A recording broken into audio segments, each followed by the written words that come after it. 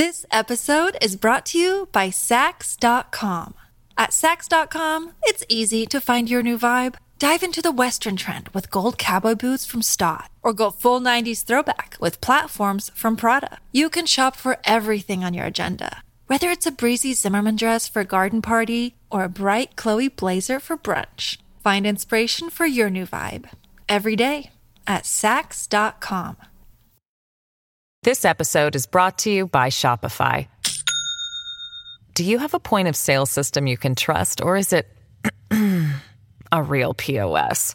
You need Shopify for retail. From accepting payments to managing inventory, Shopify POS has everything you need to sell in person. Go to shopify.com/system, all lowercase, to take your retail business to the next level today. That's shopify.com/system.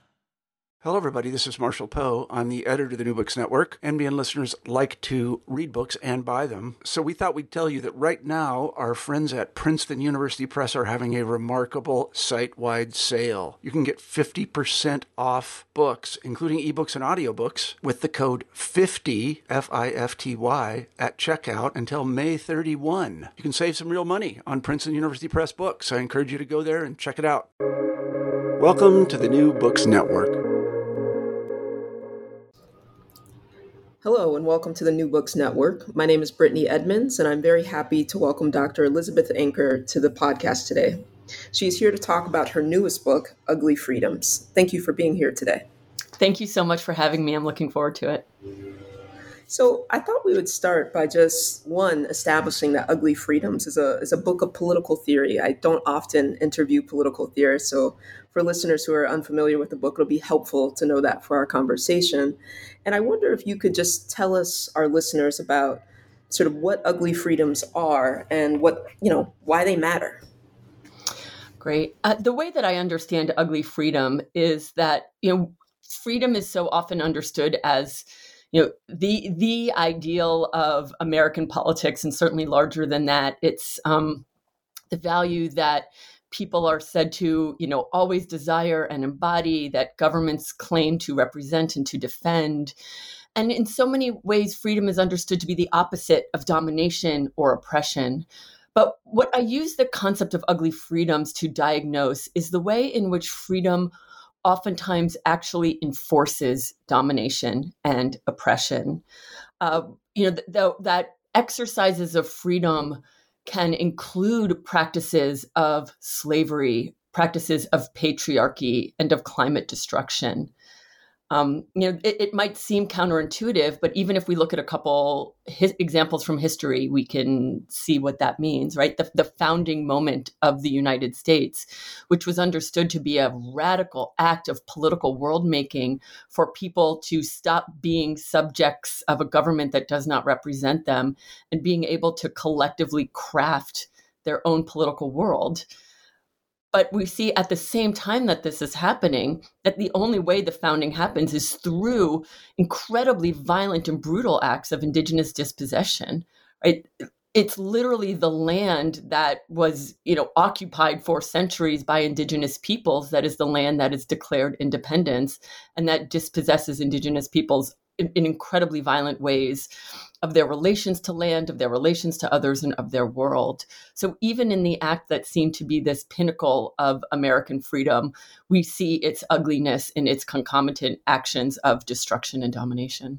Yeah, so, just following that response, I think I'm going to have variations of this question throughout our interview, but I was curious about, early in your introduction, you say, there is no pure freedom.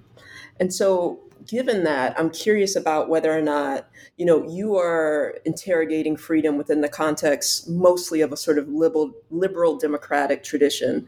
But I'm curious about if the concept of freedom itself is just a kind of immaturity, right? Like if there is no pure freedom, you're tracing its sort of ugliness within a particular system. Should we be desiring something else, or should we do away with the concept? One of the later questions I have, actually, which I might just go ahead and meld into this question, is, given that you're invested in, in interrogating freedom, de-idealizing it, why retain it to describe the set of practices, discourses, behaviors, and perspectives that you capture in your monograph? So those are two questions, I guess. Yeah. They are, and they get to the heart of what this project is about and why I'm doing it.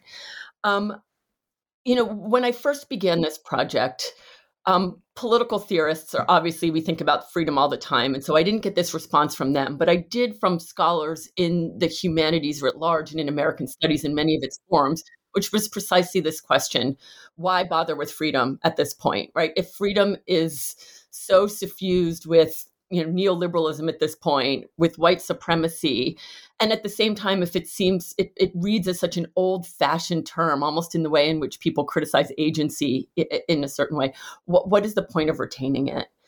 And so the second part of my project is not only interrogating freedoms that are deemed ideal, but also trying to find and to attend to forms of freedom that are doing something different than these freedoms that themselves are often considered to be unfree or gross or demeaning or debasing from traditional perspectives on modern freedom. And so I both want to argue that freedom as a concept it needs to be retained, though I define it differently than other people do. And I understand freedom to be collective and shared practices of world making that allow for all people to flourish. So in that sense, I think freedom is a central value for us to understand. What does it mean to be able to craft our own world, ways that are not about power and domination, but are about collaboration, about mutuality, and about shared care for the lives of all people.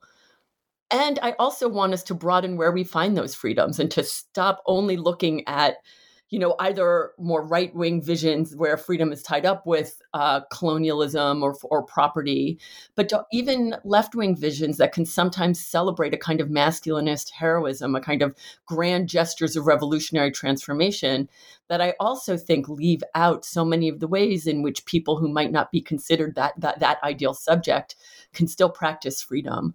So in trying to find freedoms in spaces that are often considered unworthy or neglected or deviant, I want us to broaden what freedom is and broaden how we practice it, making it more accessible. Right? If freedom doesn't need to have the kind of ideal moral subject self-willing his action, that opens up so many more spaces to think about how do we craft our worlds together. And that's what I want to hold on to. Yeah, I just want to follow up on that. I guess my question is not only sort of why bother with freedom at this historical moment, but given that there is no kind of pure freedom, I wonder if even these sort of ugly freedoms, the second valence of the kind of freedoms that you talk about in your book, I wonder whether or not they tempt a kind of idealism, right? Because often what you're saying is like, and we're going to look at specific parts in your book, but I'm just curious, these are sort of burning questions that are going to appear, I think, across the interview. I'm curious what it means to sort of name collective practices of world making, for example, that are partial, that are ephemeral, that are sometimes bound with what it is they would resist. And I understand that is within the context of certain philosophical understanding of political possibility and behavior. But even so, like I wonder about scale, for example. So and I feel like we have these debates every decade. So in the 90s, it was like, the fast food worker who like self-fashions their uniform. And that was like, that's resistance. But it's like, well, no, at the point that McDonald's said stop doing that, they'd stop doing that because they need the job. And so, it becomes a matter of scale to me, right? Like, and I have specific questions about this, but I wonder if, various forms of self-fashioning, various forms of collective action that nevertheless don't overwhelm, the systems, the structures they thwart. I wonder if those actions are distinct from sort of large-scale revolutionary practices that traditionally concern political theorists, if we would also call those ugly freedom, for example. Right. The question about purity is central here because in de-idealizing freedom, I don't just want to say that the freedoms that I support are the ones that are going to be ideal and pure, and the freedoms that I don't support are the ones that are bad. I think part of a serious reckoning with the legacy of freedom is accepting the fact that all forms of freedom are not going to be ideal, that freedoms will often have remainders or people who are excluded from it, or people whose image becomes the opposing form of what freedom can be, or even unintentional ways in which freedoms that we might celebrate at one moment, we realize later we're actually subjugating the land or more than human creatures or other people who were deemed to be unfree. And I think part of the practice of freedom is not imagining that those can be easily eradicated, but to always be attending to it. In the same way that we now think about democracy as if democracy is, people participating in governing decisions, we know that does not need to be an ideal practice. And in fact, it never has been. And it's always going to be problematic and agonistic and antagonistic. I want us to do the same thing for freedom, to not therefore imagine that the freedoms that we invested are always going to be unimbricated in forms of domination or control and violence, and that form of reflection and criticism is something that I think needs to be a crucial part of some of these world-making practices, right? What does one world exclude, and who's not included in that world, and how do we attend to that? So that's what I want us to attend to. And I think that's also partly why the question of scale becomes important. I don't want to say that the desire and visions and practices of revolutionary transformation that can change our world to a more just, free, and equal one are bad or wrong. Not in any way. What I want to do is they will certainly have their own violences and remainders, but I'm not saying that therefore that large-scale transformation should not be a desire or a goal. What I am saying is that many of these smaller practices should not be discounted as part of the work that it would take to do those transformations.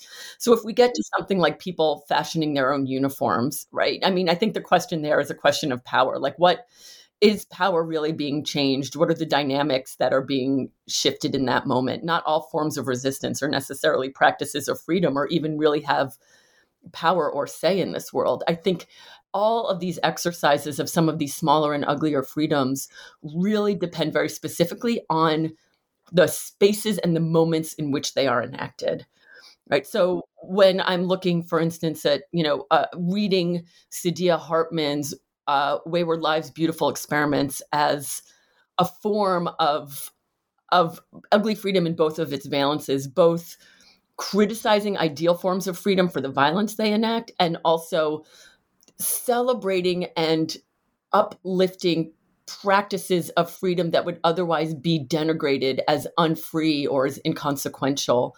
Part of what Hartman is saying when she's looking at some practices like free love or the right to opacity, she's not saying every practice of free love is therefore a practice of freedom, right? It is deeply dependent on the context in which people are practicing, the meaning that they give to their world, and the world-making practices that this contributes to. So I think, like Hartman, I would want to argue, for the historical and spatial and contextual specificity of these actions.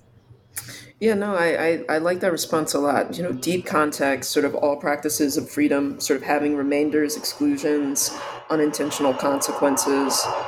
No, I think that's super helpful. Just for our listeners, we've been talking a lot about the two valences of ugly freedom, but I haven't given you a chance to really tell them what they are.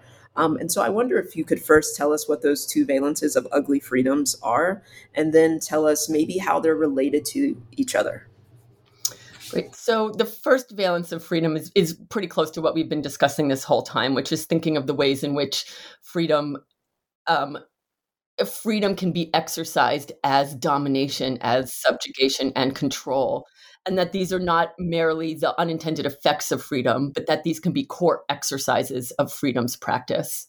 So when we look back at the antebellum US and we think about practices of enslavement, right? Slavery was understood on the one hand to be the opposite of freedom, but it was also understood to be a practice of freedom for people, for enslavers, for masters of the plantation who understood that, their freedom to be a freedom as the right of what to do on their own property, the freedom of what they can do with their own human property, their right to collective self-rule in their polities, a polity that allowed for and celebrated and relied on enslavement. So in many of these spaces, slavery was considered a practice of freedom. And that is the core understanding of ugly freedoms that I draw on in the first valence. The second valence gets more to what we were discussing just a couple minutes ago, which is how we can actually find denigrated and undervalued practices of freedom in spaces that the first form of freedom might consider unvaluable. So I'm thinking of freedom that can be found in conditions of dependence, where so often freedom is otherwise understood to be a condition of independence, or where freedom can be found in situations of moral debasement, rather than understanding freedom as a space, where it's always an ideal moral subject yearning to be free, especially because categories of moral debasement were oftentimes practices of the peoples and the, and the cultures that were considered to be unworthy of freedom's exercise. So every practice of freedom was considered itself kind of morally debased or inappropriate or unworthy of the name. So the second type of freedom is looking for freedom in spaces that are traditionally considered waste or deviance or spaces of neglect, in order to see what types of world-making practices can still be found there. I'm not trying to idealize those spaces, and I often try to point out that the freedoms that are practiced there are going to be disappointed. They might still seem inconsequential. They might still seem morally compromised and problematic, that can make us seem uncomfortable with the actions that are being practiced in their name. But I'm asking us to sit with that kind of discomfort and to see what else might be in those spaces. And that's the second form of ugly freedom. Yeah. All right, great. Well, why don't we, turn maybe to your first chapter, and it's entitled White and Deadly, Sugar and the Sweet Taste of Freedom. And there you trace, the development of modern conceptions of freedom. You trace them back to sugar plantations in the Barbados. And so can you tell us a bit about why, Barbadian sugar plantations are so central to modern notions of liberal freedom? Sure. Barbados in the 1600s was the most populous English-speaking space in the world outside of London. And many of the practices that we now associate with freedom, with capitalism, with even democratic self-rule originated on Barbadian sugar plantations. So we see, practices of what does it mean to be autonomous from the British Empire, practices arguing for local autonomy from a distant, monarchy, practices that argue for being able to do what you choose on private property. And at the same time, the first English writing slave codes in the world originate on Barbados. Barbados originated the gang system of enslavement, which was one of the forerunners of capitalism and the factory system, as we hear from scholars like Eric Williams and others, and Sidney Mintz. So the sugar plantation itself fomented many of the political and economic practices that we now see to be the backbone of aspects of liberalism and of aspects of colonialism and of capitalism. And I wanted to point to that, not only to focus on the sugar plantation, but to show the way in which those dynamics of the sugar plantation shaped one of the most important political thinkers of modern freedom, John Locke, to show that Locke's ideals, did not just originate from his own musings about what was happening in England or in Europe at the time, but also from his deep colonial knowledge and the way in which he's using the figure of the sugar plantation slave master in order to write about what freedom looks like and questions about property and autonomy and consent. And at the same time, not only to look at Locke's focus, but also to look at the way the sugar plantation master, that vision shaped the United States, right? The colony of Carolina was explicitly created to bring Barbadian practices of enslavement and entrepreneurialism and free markets or international markets to the US. And so I argue that alongside the central US figures of freedom, where we have the Jeffersonian yeoman farmer who, lives independently and is self-sufficient, or the burly frontiersman who, battles, the dangerous land of Native Americans to make it safe for civilization. We also have another central figure of freedom, which is the Barbadian sugar plantation master, a sugar plantation master deeply invested in practices of white supremacy, in practices of property, private property, and also in practices of local autonomy and collective self-rule in a small polity. And that we need to take this disavowed figure of the Barbadian sugar master more seriously as a central figure of American freedom. Yeah, in relationship to that, you use a phrase, a concept called masterism, and you kind of use the first chapter to kind of set up some of the things that you're going to be exploring in the rest of the book. And so I wonder if you could tell us a bit about masterism, and maybe how you sort of interrogate it in Ugly Freedoms. Masterism is a term that was actually created by a freed person who was formerly enslaved on a sugar plantation. So it was important for me to draw on some of my critiques on the people themselves who are experiencing that form of brutality and who also are using that as a groundwork to craft different worlds and to imagine what could be different. So part of what this freed person states is that all we want is to forever be freed of masterism. So I take masterism there not merely to mean, or not only to mean the physical sense of having a master who steals your labor and steals your livelihood and enforces control over you, but a larger system of power in which masterism is the prototype for systems of capitalism, systems of white supremacy as they play out in political systems, where people with power, racial power, political power, and economic power, and power of heteropatriarchy are the ones who are able to control the lives of the people beneath them, both stealing their labor, stealing their ability to have control over their own lives.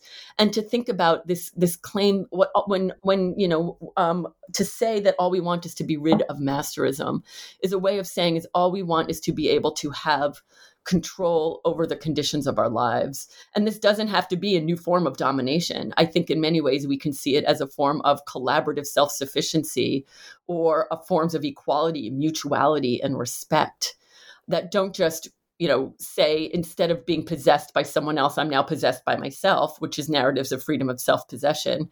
I think being rid of masterism is being rid of all of the dynamics of the slave plantation, which includes having any notion of possession as the groundwork of freedom.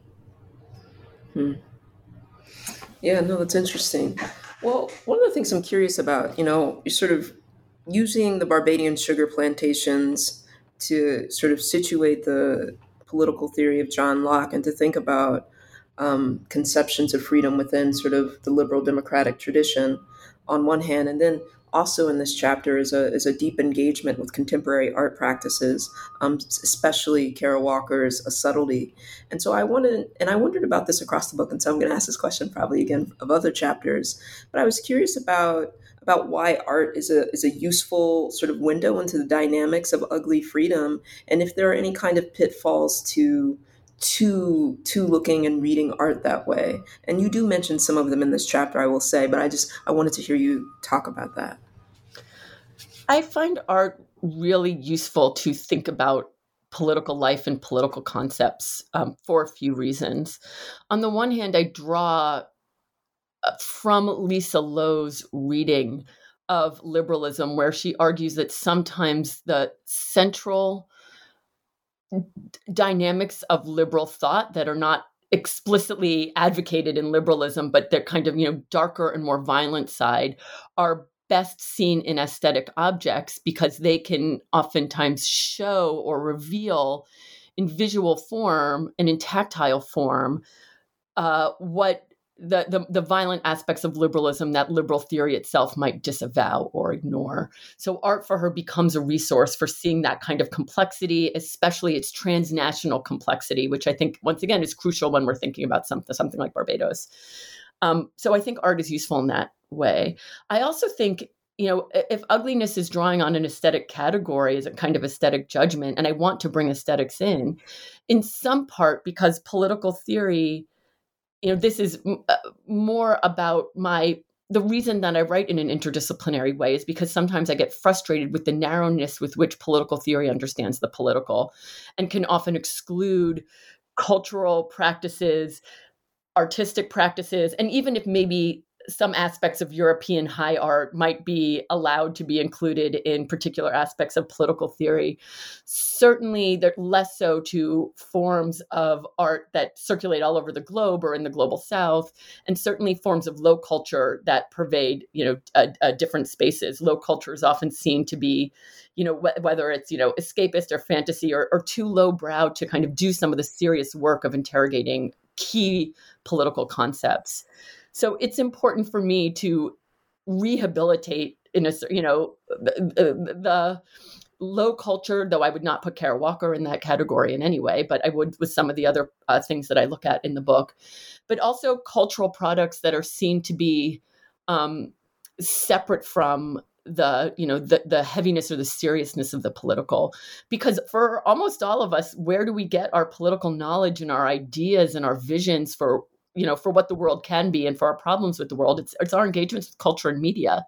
So I think rather than imagining that those are separate from a hallowed space of the political, I want them to be incorporated in there. And so that's part of why I incorporate everything from, the kind of, spectacular art of Kara Walker to television shows like The Wire or, to problematic films like Manderley. I want us to think about all of these spaces and, for what they tell us about the politics of our world and how we might imagine them differently. Yeah, no, that's great. And that provides a perfect transition to talking about your second chapter, which is entitled Tragedies of Emancipation, Freedom, Sex, and Theft After Slavery. And as you mentioned, it does sort of focus mostly on Lars von Trier's 2005 film Manderley. And otherwise, the chapter kind of examines the history of the afterlife of emancipation across sort of popular representation and in the sort of popular and sort of, I would say, scholarly imaginary. And so can you tell us a bit about that film, about why it's useful for you, and about how it is you're interrogating histories of emancipation? I'll start with the second question first, which is that part of what I want to do in looking at something like Manderley, which helps us to not, what the film imagines is that there is a plantation in the South that is still practicing slavery 70 years after emancipation.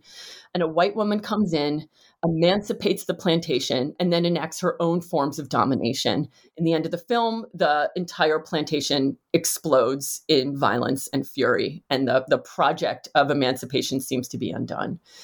And so the film helps us to see the ways in which the stories and the ways in which we narrate emancipation and its aftermath are often so invested in present understandings of what emancipation was, what were the logics of racial domination that were newly developed in its wake. And it helps us to see forms of storytelling not as projects of historical revisionism or truth-telling, but as ways of reimagining the past to help us to reimagine the future. And I think this text is a rich way to get at that. The film itself is also really important because of the way in which it's been received. At the time that it came out, it was, some people liked it. Most people panned it for the way in which it seemed to suggest that racism and that slavery that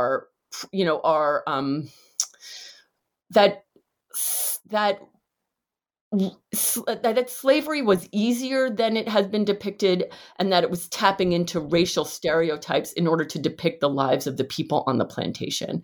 All right. One of the most important reviews, I think, called it a ghastly spectacle of racism. So on the one hand, it was deemed to be itself an incredibly racist project.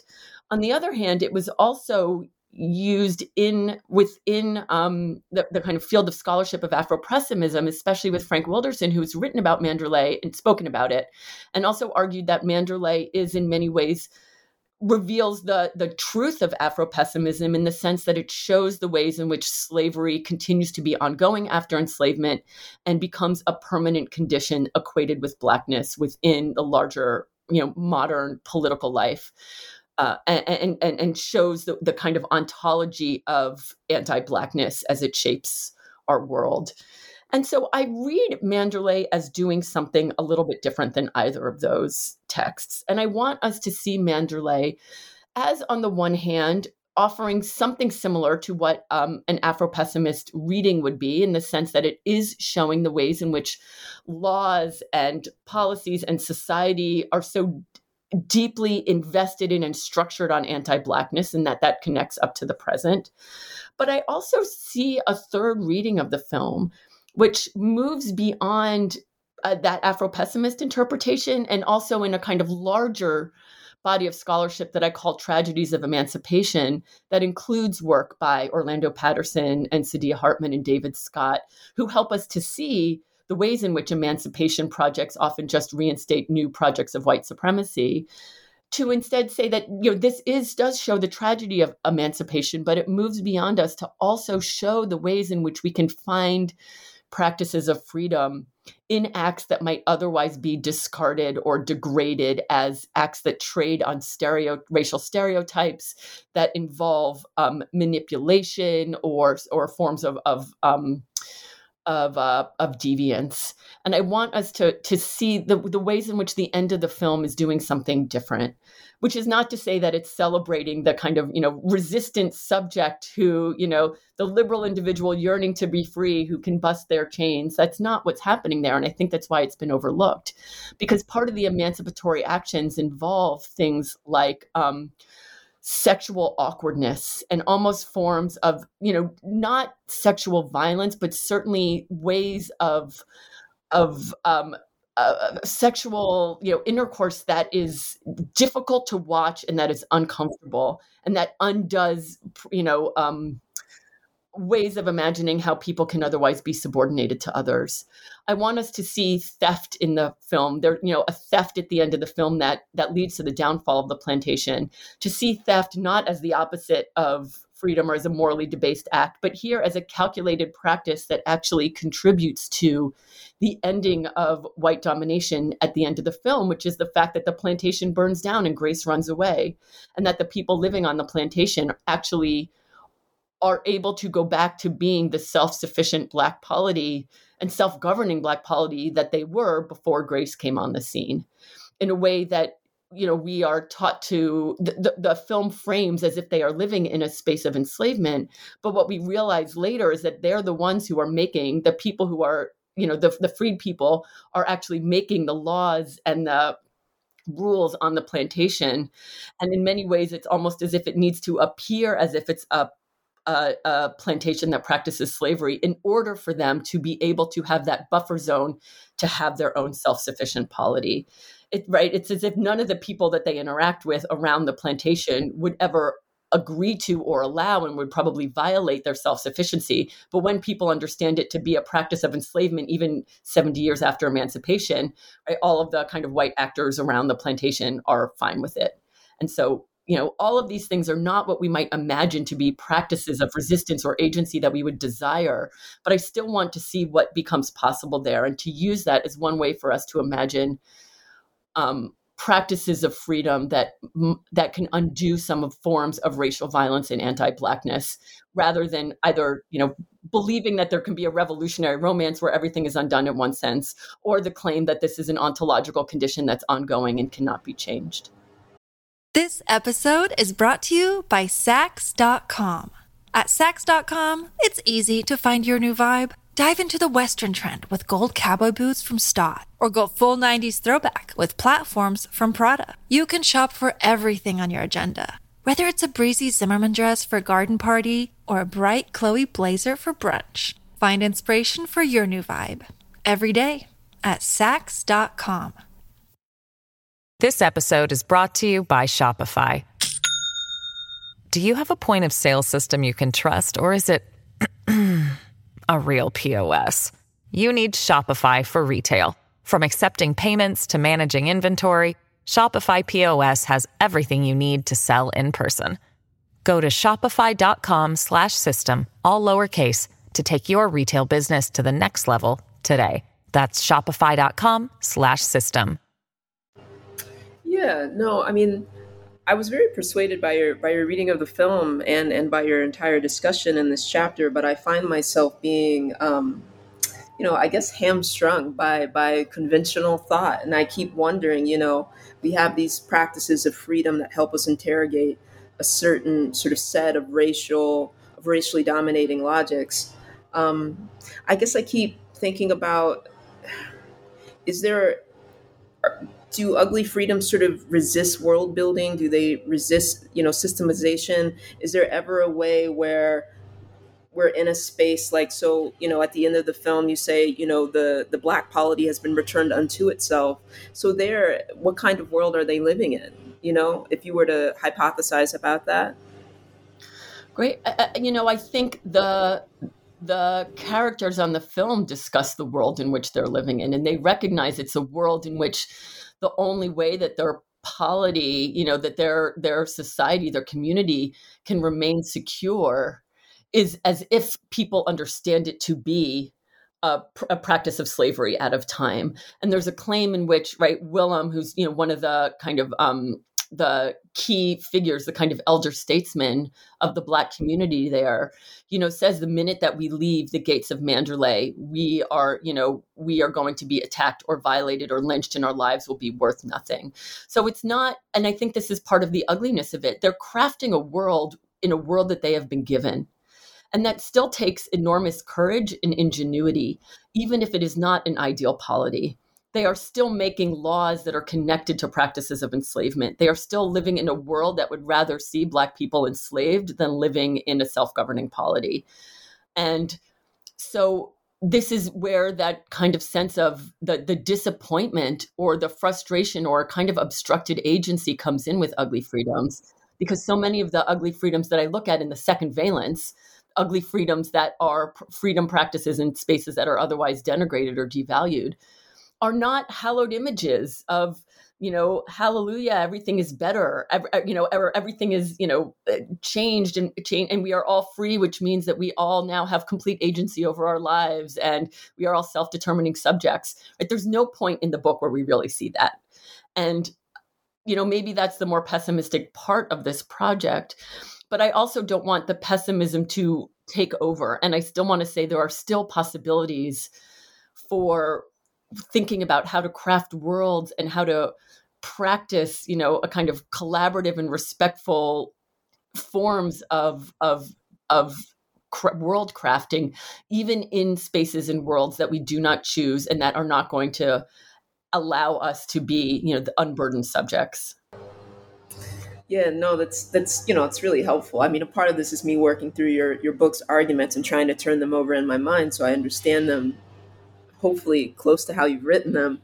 And it's really useful because I'm catching myself wanting these practices of ugly freedom to somehow resist in a kind of unencumbered, kind of liberal, democratic, free subject. But of course, that is your point. And so on that, I do have one more thing about the second chapter, which is you kind of end the chapter with a short meditation on the 2014 protests that followed the murder of Mike Brown, and then also the 2020 protests, which followed the murder of George Floyd. And then you reference Glenn Loury, who characterized those protests, all of them, as impotent and sort of unable to really address, to stop, to halt the march of either racial inequity or the carceral state. And so you say after that, that a Manderley-inspired reading might help us better understand those protests or look at them in a different light. And I wanted to give you a chance to say a little something about that. Sure. I have been thinking a lot about the Black Lives Matter protests, both their important inception in 2014 and also their, perhaps ephemeral world-making shifts in 2020. And when I first wrote that, I was coming out of, it was in the fall of 2020 when I was really thinking that through, and I was really invested and joyful about the ways in which the protests themselves had galvanized popular sentiment around the world, right? That they were the largest protests in US history. They were the most multiracial, the most intergenerational, the most kind of gender inclusive. And I thought, this is the kind of world that, when we think about what does the possibilities for a kind of world making or kinds of visions for what people want to see, this is what's there. And even all of the disagreements on the ground about, are we arguing for our abolition? Are we arguing for defunding? Are we just arguing to stop police violence? I didn't see those discussions as problematic. I thought those were central and the most crucial discussions that people should be having. Right. The marching does not, people protesting on the ground does not ever mean that everybody agrees. It means that people have a space to hash out really serious debates about what power looks like in our society and how do we want to change that. So I didn't see those debates as challenging the central mission, but as core to what was happening. As we know, given everything in the world and subsequently since then, some of that power of Black Lives Matter, of the protests themselves and of the movement has weakened and has shifted. And I know there are some people now who want to say that the protests did nothing, but I do not agree with that. And I still want to hold on to the visions that were being practiced on the ground, because those visions don't go away. To think about the ways in which the work of Black Lives Matter had shaped society and policy in other ways. It's not moving to a radical transformation, but we can still see certain shifts in funding debate. I mean, the DC mayoral debate right now is about whether or not to defund the police or to refund the police. And that would not have happened without Black Lives Matter protests. I have kids in the DC public school system, and Black Lives Matter activists have created an entire curriculum for all kids in DCPS from grades K through 12 as an anti-racist education. And even as we see anti-racist education being banned in other places, in part, it's because of I think the work that this can do to really shift cultural knowledge and expectations. So without saying that what happened in the protests in 2020 and their continued reverberations means that the world is entirely different or that there was either transformation or nothing at all. I want us to be sitting in that more uncomfortable middle space to see both the problems that were there and the ways in which it pushed a lot of cultural changes and agendas forward, even in a transnational context. Yeah, just a quick follow-up. I guess I again have a question of efficacy, and I'm curious about how we measure ugly freedoms. I know it's a big, capacious category, but how we would measure their efficacy, and if it's something that's understood in the behavior, the practices, the discourses themselves, whatever it is we might be labeling ugly freedoms themselves, is that where we measure it, or if it's always that kind of accounting that you just did for us in your response, where you're saying, well, hey, look, we can point to curriculum, we can point to these cultural shifts, and those are important. Or, I'm curious, maybe there's not a sort of systematic way of responding to it. But again, it's in your book. And so I'm just curious about this question of efficacy. Sometimes I think efficacy is helpful, a way to approach it. And so when I answered your question just now, I gave some kind of, answers about, public debates and mayoral. But sometimes practices of freedom should not be measured by efficacy, and they should be measured by either the visions that they enact or by the actual practices at that moment. I mean, just to think about Black Lives Matter protests again, what if we measure the practices of freedoms by what was being created in the moment by the people on the ground, by the kind of community and solidarity that was being enacted in that moment, even when that solidarity was also, riven with debates about where do we go from here?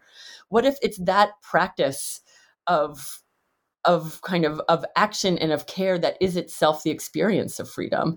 And so I want to hold on to that as well, because I think if we only think about freedom in terms of its efficacy, then we miss out on the experience and the in the momentness of freedom, of what it opens, of how it is formed in action. I am drawing here a little bit from Hannah Arendt, who argues that freedom is in the moment of its exercise and not before and not after, and that it's not about the goal, but it's about the self-expression and the world-making practice in the moment of its exercise. So there's something of that I want to hold on to, in not trying to reduce all forms of freedom practices to what they can immediately affect or even affect in the longer term. Yeah, I think that's great for thinking about, chapter 3, which is entitled "Thwarting Neoliberalism: Boredom, Dysfunction, and Other Visionless Challenges." And there you kind of take on neoliberalism sort of as it's manifest in, I guess, a fictionalized Baltimore, in The Wire, in the television serial drama The Wire. And so, what do we learn about thwarting neoliberalism from The Wire? In a lot of the language of neoliberalism is suffused with freedom, right? I think Anthony Bogues even says freedom. Freedom is the lingua franca of neoliberalism, and so many of the policies of neoliberalism, in terms of deregulating businesses, defunding welfare, are all done with the claim that the state is always a fount of unfreedom, and that freedom is only found in individual responsibility and individual risk taking.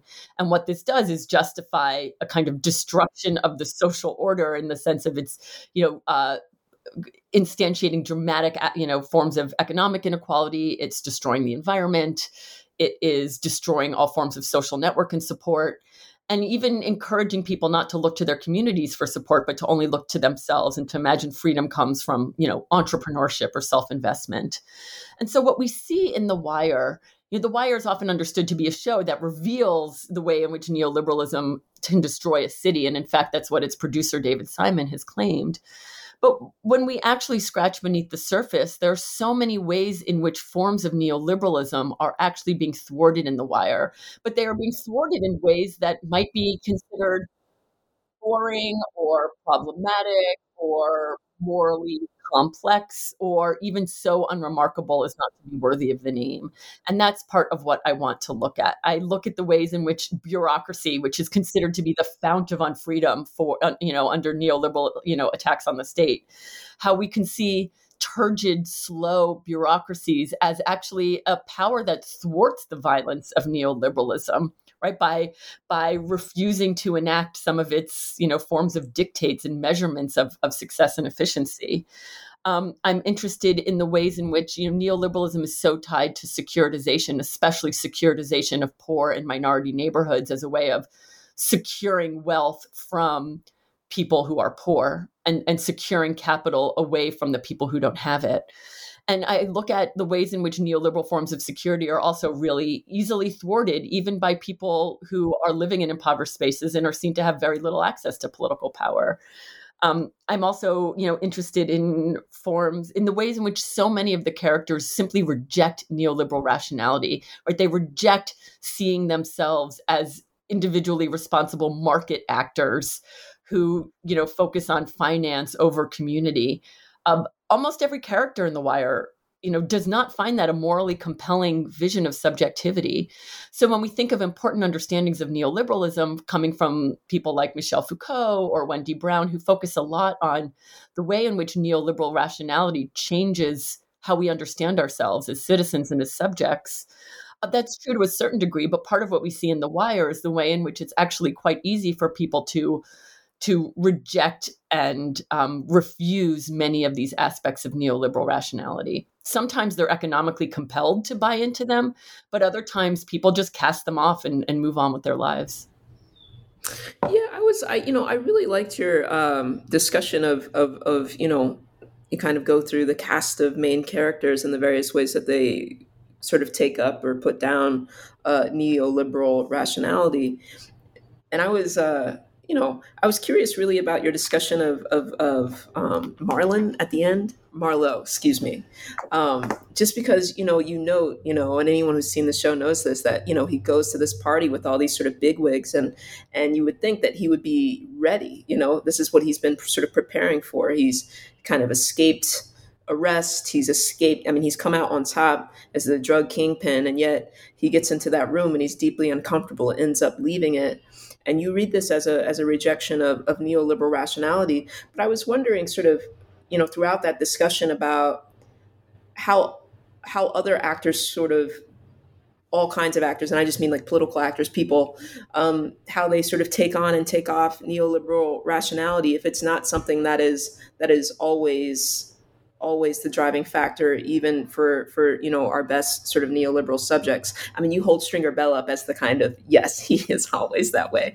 But I think in real life, it's not quite that. And so I was just curious about that discussion, what we do with that, because I do feel like people wear many hats, like Proposition Joe, for example.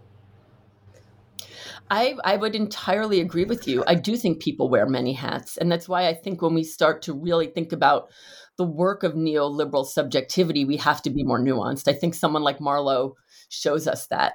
And it doesn't mean when he walks away from being able to start to make even more money through legitimate holdings, because now he's associating with wealthy businessmen as opposed to being the drug kingpin on the street. Walking away from that doesn't mean that he was always this like kind sweetheart who, always was yearning to be free or something like that. I mean, we know he's killed so many people. And the reason that he's come out on top is because he's significantly more ruthless than anybody else. He is not bound by kinship ties the way that other people are. And he will kill anybody if it will make him a profit, which is different from some of the earlier dealers that we saw in earlier iterations of the show. And I think, perhaps for the show wants us to see, Marlowe's ruthlessness as what allows him to finally be on top, his absolute decimation of community and kinship in the service of money. And yet he then walks away from the ability to make money in a smoother, easier way without violence at the end of the show. So what motivates him is more complex. And I don't think the show tells us exactly what motivates him then in the end. And we can believe it was desires for power, perhaps finally having smooth power flows might be considered undesirable to him. It could be that he felt uncomfortable in this space. I mean, I'm not sure that's a great reading, but it's a possible one. But the show, wants us to understand Marlowe in a more complex way. And I think that goes directly to what you are saying, which is that people might go in and out of thinking of connecting to or rejecting neoliberal subjectivity all the time in their lives. And I think when we start to think about both the power of neoliberalism and its vulnerabilities, recognizing the way in which neoliberal subjectivity is often very uncompelling to people might be drawn to it at some point or in certain spaces if that's a way for them to gain things that they need in life. But recognizing that weakness, I think, can help us to think about ways in which neoliberalism itself can be more broadly undermined. All right. Yeah, no, thank you. All right. Well, why don't we move on to your last chapter, which is entitled "Freedom as Climate Destruction: Guts, Dust, Toxins in an Era of Consumptive Sovereignty." And for me, this seemed to be your most experimental chapter, but maybe that's because I'm most unfamiliar with a lot of the scholarship, a lot of the terms that you're using to think about these different sort of categories of political behavior. And so I wonder if we could maybe talk about that, but then also I think it might be useful to start by talking about what is consumptive sovereignty. I will answer that by even, I think, going back a little bit further to say, what does freedom have to do with climate destruction? Because I think then that can help us to get to the question of consumption. So many understandings of freedom, both from the history of political thought and even in our modern colloquial usage, are connected to climate violence. Right? Key thinkers of freedom, if we think about Kant or Locke, understand nature to be the realm of determinism, of weakness, and that freedom comes from controlling nature. So we already from the start have understandings of freedom where nature is that which is to be tamed and controlled in order for people to, draw from the land, but to be independent. We have understandings of freedom that are based on a kind of human exceptionalism, that what makes freedom is that it's only people who are able to enact it, and that all other creatures in this world are dependent on people who dominate them. And so, we have that. And then we think of our contemporary neoliberal uses of freedom, where freedom is about resource use and consumption. I mean, it's not even neoliberal. It's connected to capitalism, from the start, that freedom is found in laboring on the land and turning that into a profit. And that profit comes from using natural resources, that nobody can tell you how to use your money, that's up to the individual choice making. And all of these things contribute to the decimation of our climate and our world. So I understand consumptive sovereignty to be the way in which forms of resource consumption seem to confer freedom and sovereignty on individuals. We see that, from kings to, people just using resources on their land. I draw from a Washington Post article, which shows how a wealthy enclave in San Diego during the first California drought, we're now in the second, refused to have water restrictions because they claimed that it was their freedom to consume as much water as they needed on their land. Right. And that some of them, even made the argument that because they have, 80 acres on their land and there's only 4 people living there, that therefore they, use less resources, per capita, or they have less people living on the land, so they use less resources. So that justifies their excessive consumption. And that is the precise kind of vision of consumptive sovereignty that I want to pull out, the way in which somehow the frantic consumption of resources without regulation, without concern about a public or concern about the using resources up for the world, that seems to confer a form of sovereignty, of the power of life and death as a type of violent freedom over public life, over any kinds of regulation, and certainly over the non-human environment. Yeah. Well, following that, I wonder if you could say more about, kind of your focus on,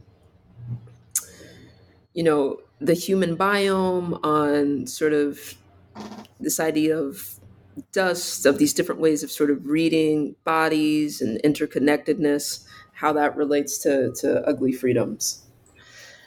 Thanks. As you noted, this is my most experimental chapter. And so this is the space where I really feel like I go out on a bit of a wacky limb in trying to think about, really pushing the world making of Ugly Freedom beyond boundaries that anybody might find comfortable or familiar.